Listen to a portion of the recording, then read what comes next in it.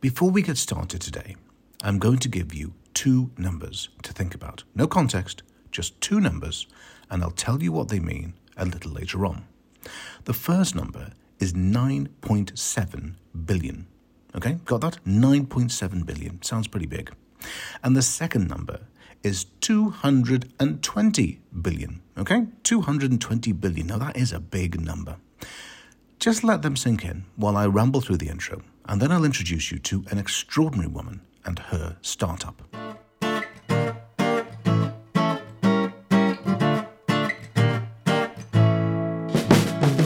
Hello and welcome to The Accidental Startup. I'm Alex Feeney, and in each program I'll introduce you to a new startuppreneur. See what I did there? And there are two reasons for doing this. Number one, because each startup is different, but many of the lessons are the same. So there's a lot that we can take from each other's experiences.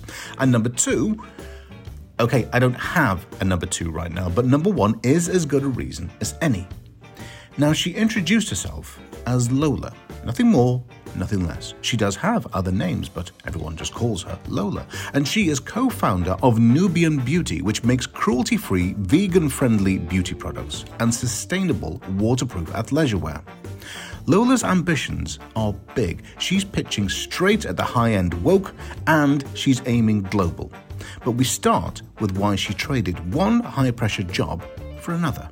My background is that I actually trained as a medic. I'm actually a doctor. I trained at King's College in London, and I sort of saw a need for women, wanting to feel better about themselves. We're under so much pressure nowadays with social media, just life in general, and wanting to create a brand which embodies making people feel amazing.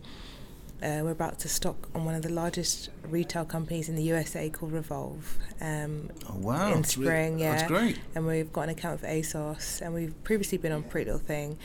So yeah, we're doing quite good. So I'm really happy with the way things are going. So we met a couple of weeks ago, didn't we? In this very building, and you were shooting for the moon straight from there. You were like, I want this massive brand, I want that massive brand. Was that always in your mind from the outset? Was to go, I'm going to go massive. Yeah, like I think I have a vision, it's good to have a vision. And sometimes I think maybe the medic in me as well.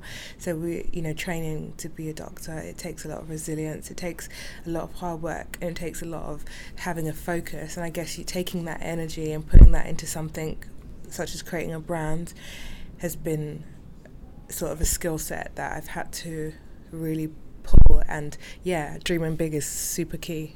So why did you stop being a doctor then? It's quite a leap from doctor to athleisure wear. Yeah, so I do love medicine, and I'm so blessed and so fortunate that I've had that foundation, because a lot of the skills are actually transferable. Like yesterday we was at the ASOS head office, and we had one of our models with us. She was a curve model, and just talking to her and hearing her story, because for her to feel confident, and she looked insane in it, to talk and form a relationship with her takes listening, empathy and rapport. These are skills that we use in medicine.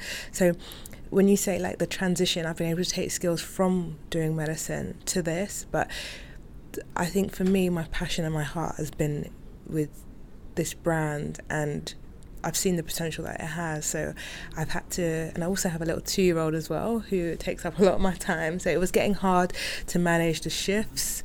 It was getting hard to manage just life. And I think I just had to follow my heart and my gut and go with it. And I'm in a place where I can always go back to medicine if I need to. But right now, this is what works. So explain the process then. You have made that decision. I'm going to do this then.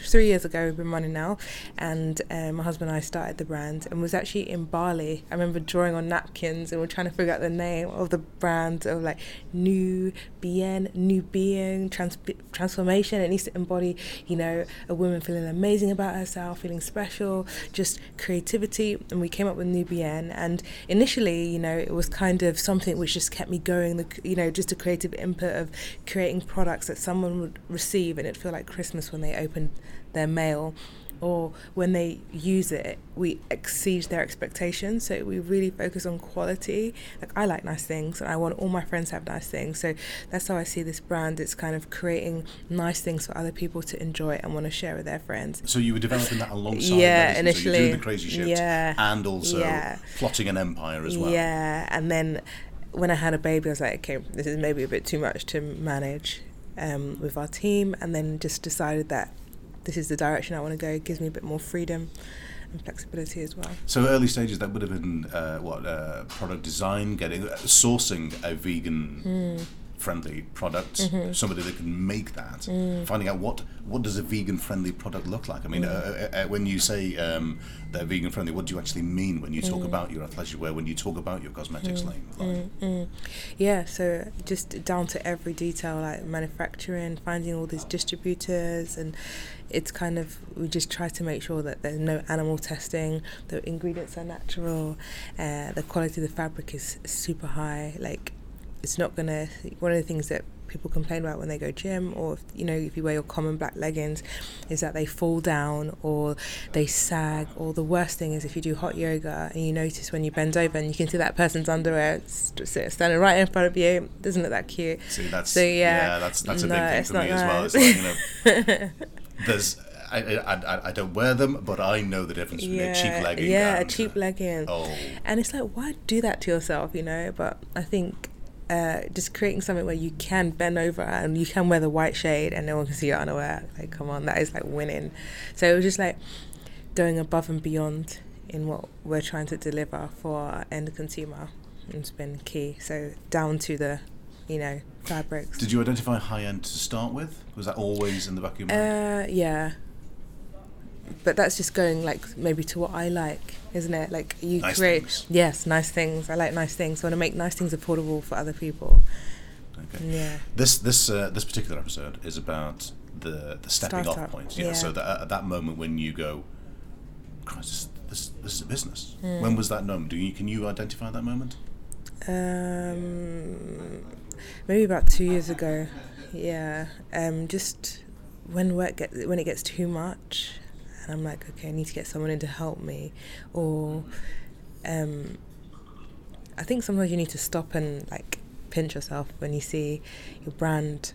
Like today I just met someone in the office who was like, I just had a little presentation, and she was like, I've actually purchased your activewear. And it's like moments like that, I'm like, oh my God, that's so sweet. Like, it still, it makes me feel really happy. Or I was driving my husband and she said, that girl had your leggings on, and I was like, and it just means so much that someone has parted with their money for our product. So when I see customers, or I hear people's story, or I hear, oh my God, I'm obsessed with your lip gloss, the lip plumper, I just love it. That is the most, that makes me think, yes, this is a business, more than anything. And that was a pivot moment, wasn't it? So that you started off in one, and then how did you develop an entirely different, in a different, sort of the same completely sort of genre, different sector? Yeah. So I had like a life issue happen, like a health thing, and I just wanted to get really fit and motivated. And it was kind of, you could either take a negative situation and just live in it, but I kind of took that energy and decided to put it into creativity, and wanted to get really fit and back into shape and feeling amazing. So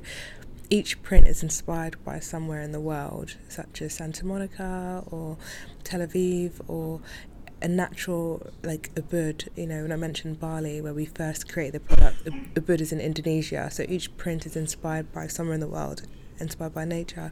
So we just took that energy and created what would be used, and the activewear works in ways to help women feel good. So it holds their tummy muscles in, it helps to make your legs look leaner because of the way the seams are cut.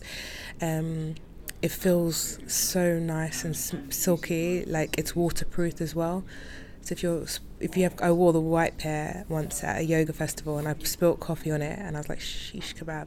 But then the coffee just rolled straight off. I was like, hey, this is amazing. Quick, write that down. Yeah. That needs to go on the description. Yeah. Look at this. Coffee proof, yeah. Okay, have you worked it out yet? The numbers that I gave you at the top of the programme? Well, according to Grand View Research, £9.7 billion is the global market value for vegan cosmetics products. And there's more. The same research company expects that market to grow to more than £15 billion by 2025. And 220 billion? Well, according to Morgan Stanley, that's the global market value for athleisure wear, £220 billion. And again, its research predicts that market could be worth as much as £269 billion, not by 2025, but by next year. These are massive numbers. So even a point-something percentage of those markets is going to give you a delicious slice of ethical, sustainable vegan pie. Rather than go mass market, though, Lola is going high-end. And now, that's a clever move. Whether a deliberate market tactic or simply because she's making stuff she knows she likes and she can't be alone in that, it can pay off quite nicely in the short to medium term. First movers are always willing to pay a premium for something new they find on the market, which demonstrates the same values they hold. And they're also willing to pay more for rarity. The trick is when other upstarts try moving into your space, and to please investors and shareholders, you have to look at expanding your market.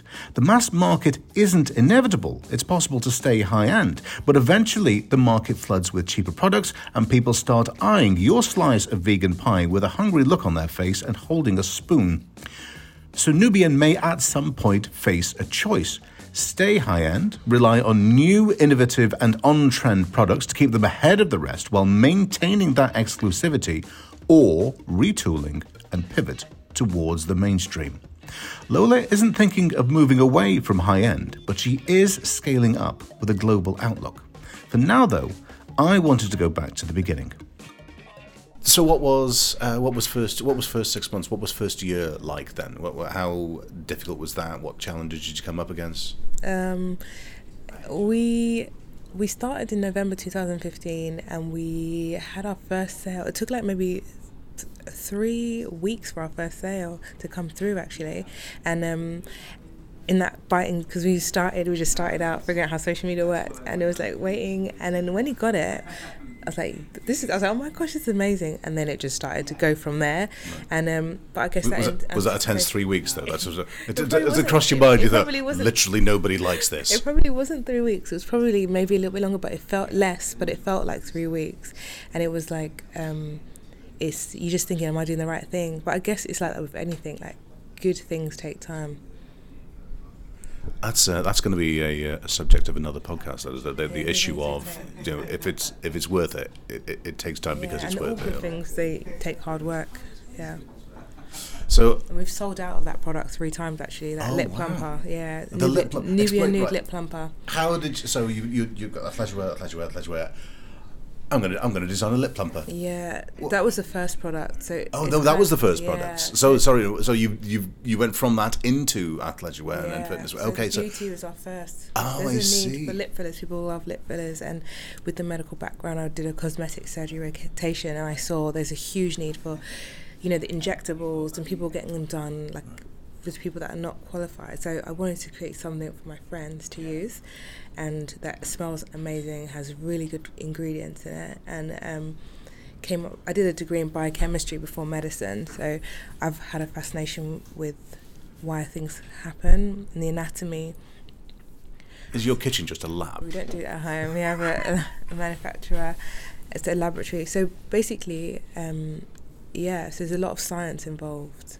It took 18 months to develop that first product. So that's 18 months of R&D for a vegan, non-cosmetic surgical lip plumper. Yeah.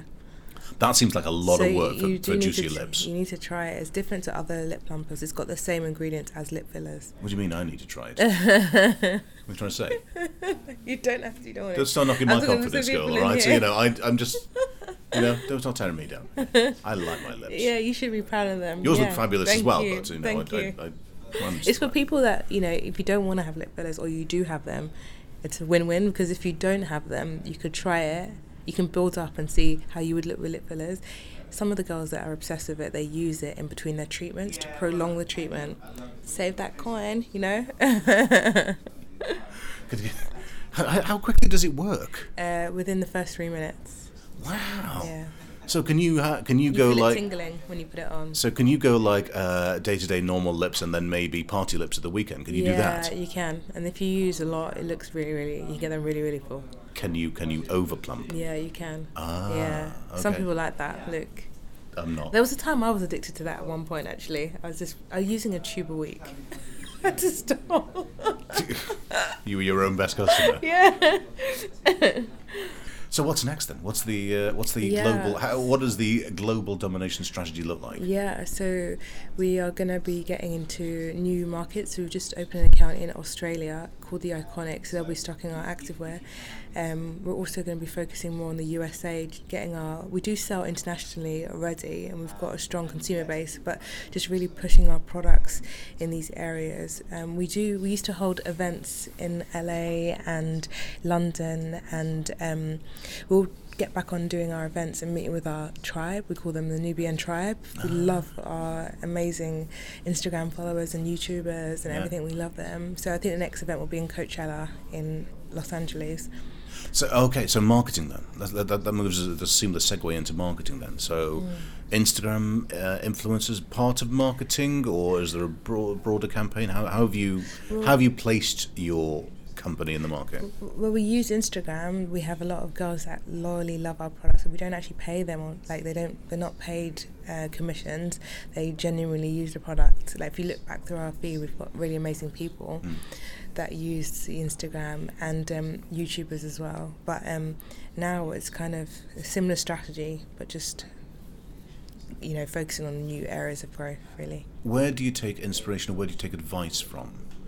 My dad. I love my dad so much. Oh, it's dad. I just like it. He's just awesome. But he's like my biggest supporter. Oh, wow. Text me today. He's like, make sure you create shorts for people in the gym. I was just in the gym now. Everyone wears shorts. I'm like, okay, Dad, we've got that coming. It's so dramatic. But yeah, no, my dad's amazing. So what has he taught you then? What's just resilience and hard work. Yeah, things like that. The future, so you've talked about you're going to Australia, you're going to LA, then developing the lines further. Is there constant development? Have you got this year these many products, that year these many products? How do you plan out your year and your products? Yeah, so we have the two divisions, activewear and the beauty. And the activewear, we've got new styles coming out for spring and also summer and autumn and winter, and then we have some new beauty products which should be launching very soon, some new to increase our range of lip plumpers, so stay tuned for that. Will be exciting.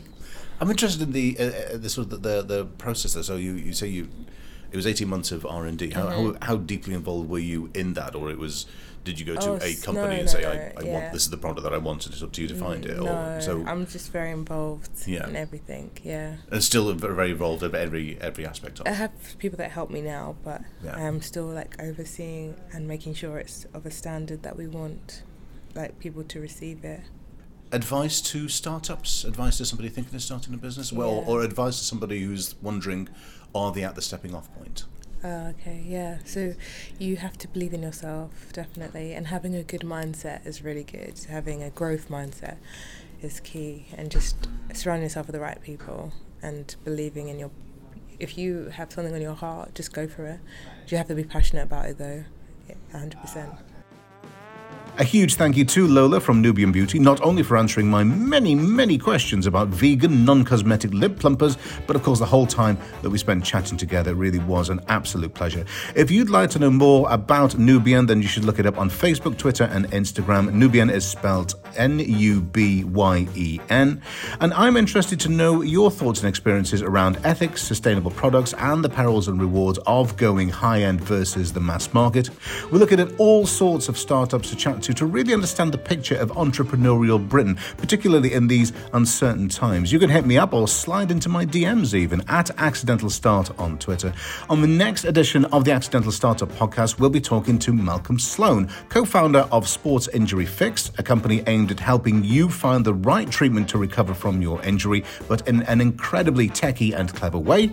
The Accidental Startup is an Eat Sleep Media production. It's hosted by Anchor, and the music in this episode is from Athleisure.